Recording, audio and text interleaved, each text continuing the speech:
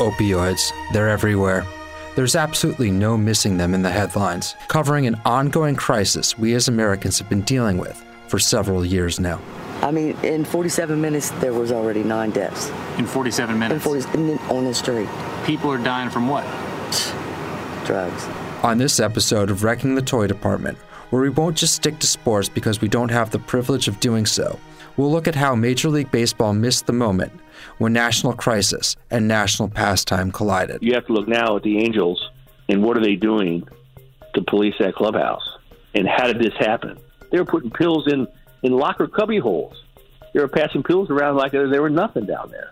Like M&M's, right. What's going on in all baseball? Why don't we police clubhouses? Are we afraid to find out once and for all, beyond suspension of all disbelief, that there's evidence that sports culture isn't what we think it is or what we've created it to be? Some planet of otherworldly superheroes like the ones we found in comic books and cartoons as kids? Well, it's not.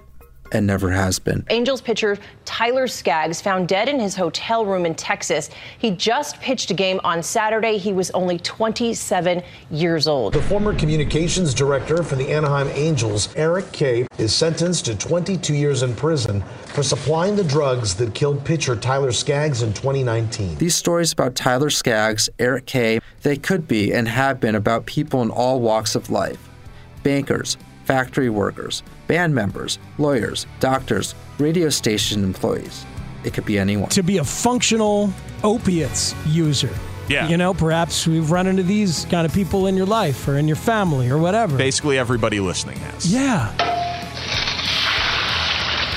This is your brain on drugs. Any questions?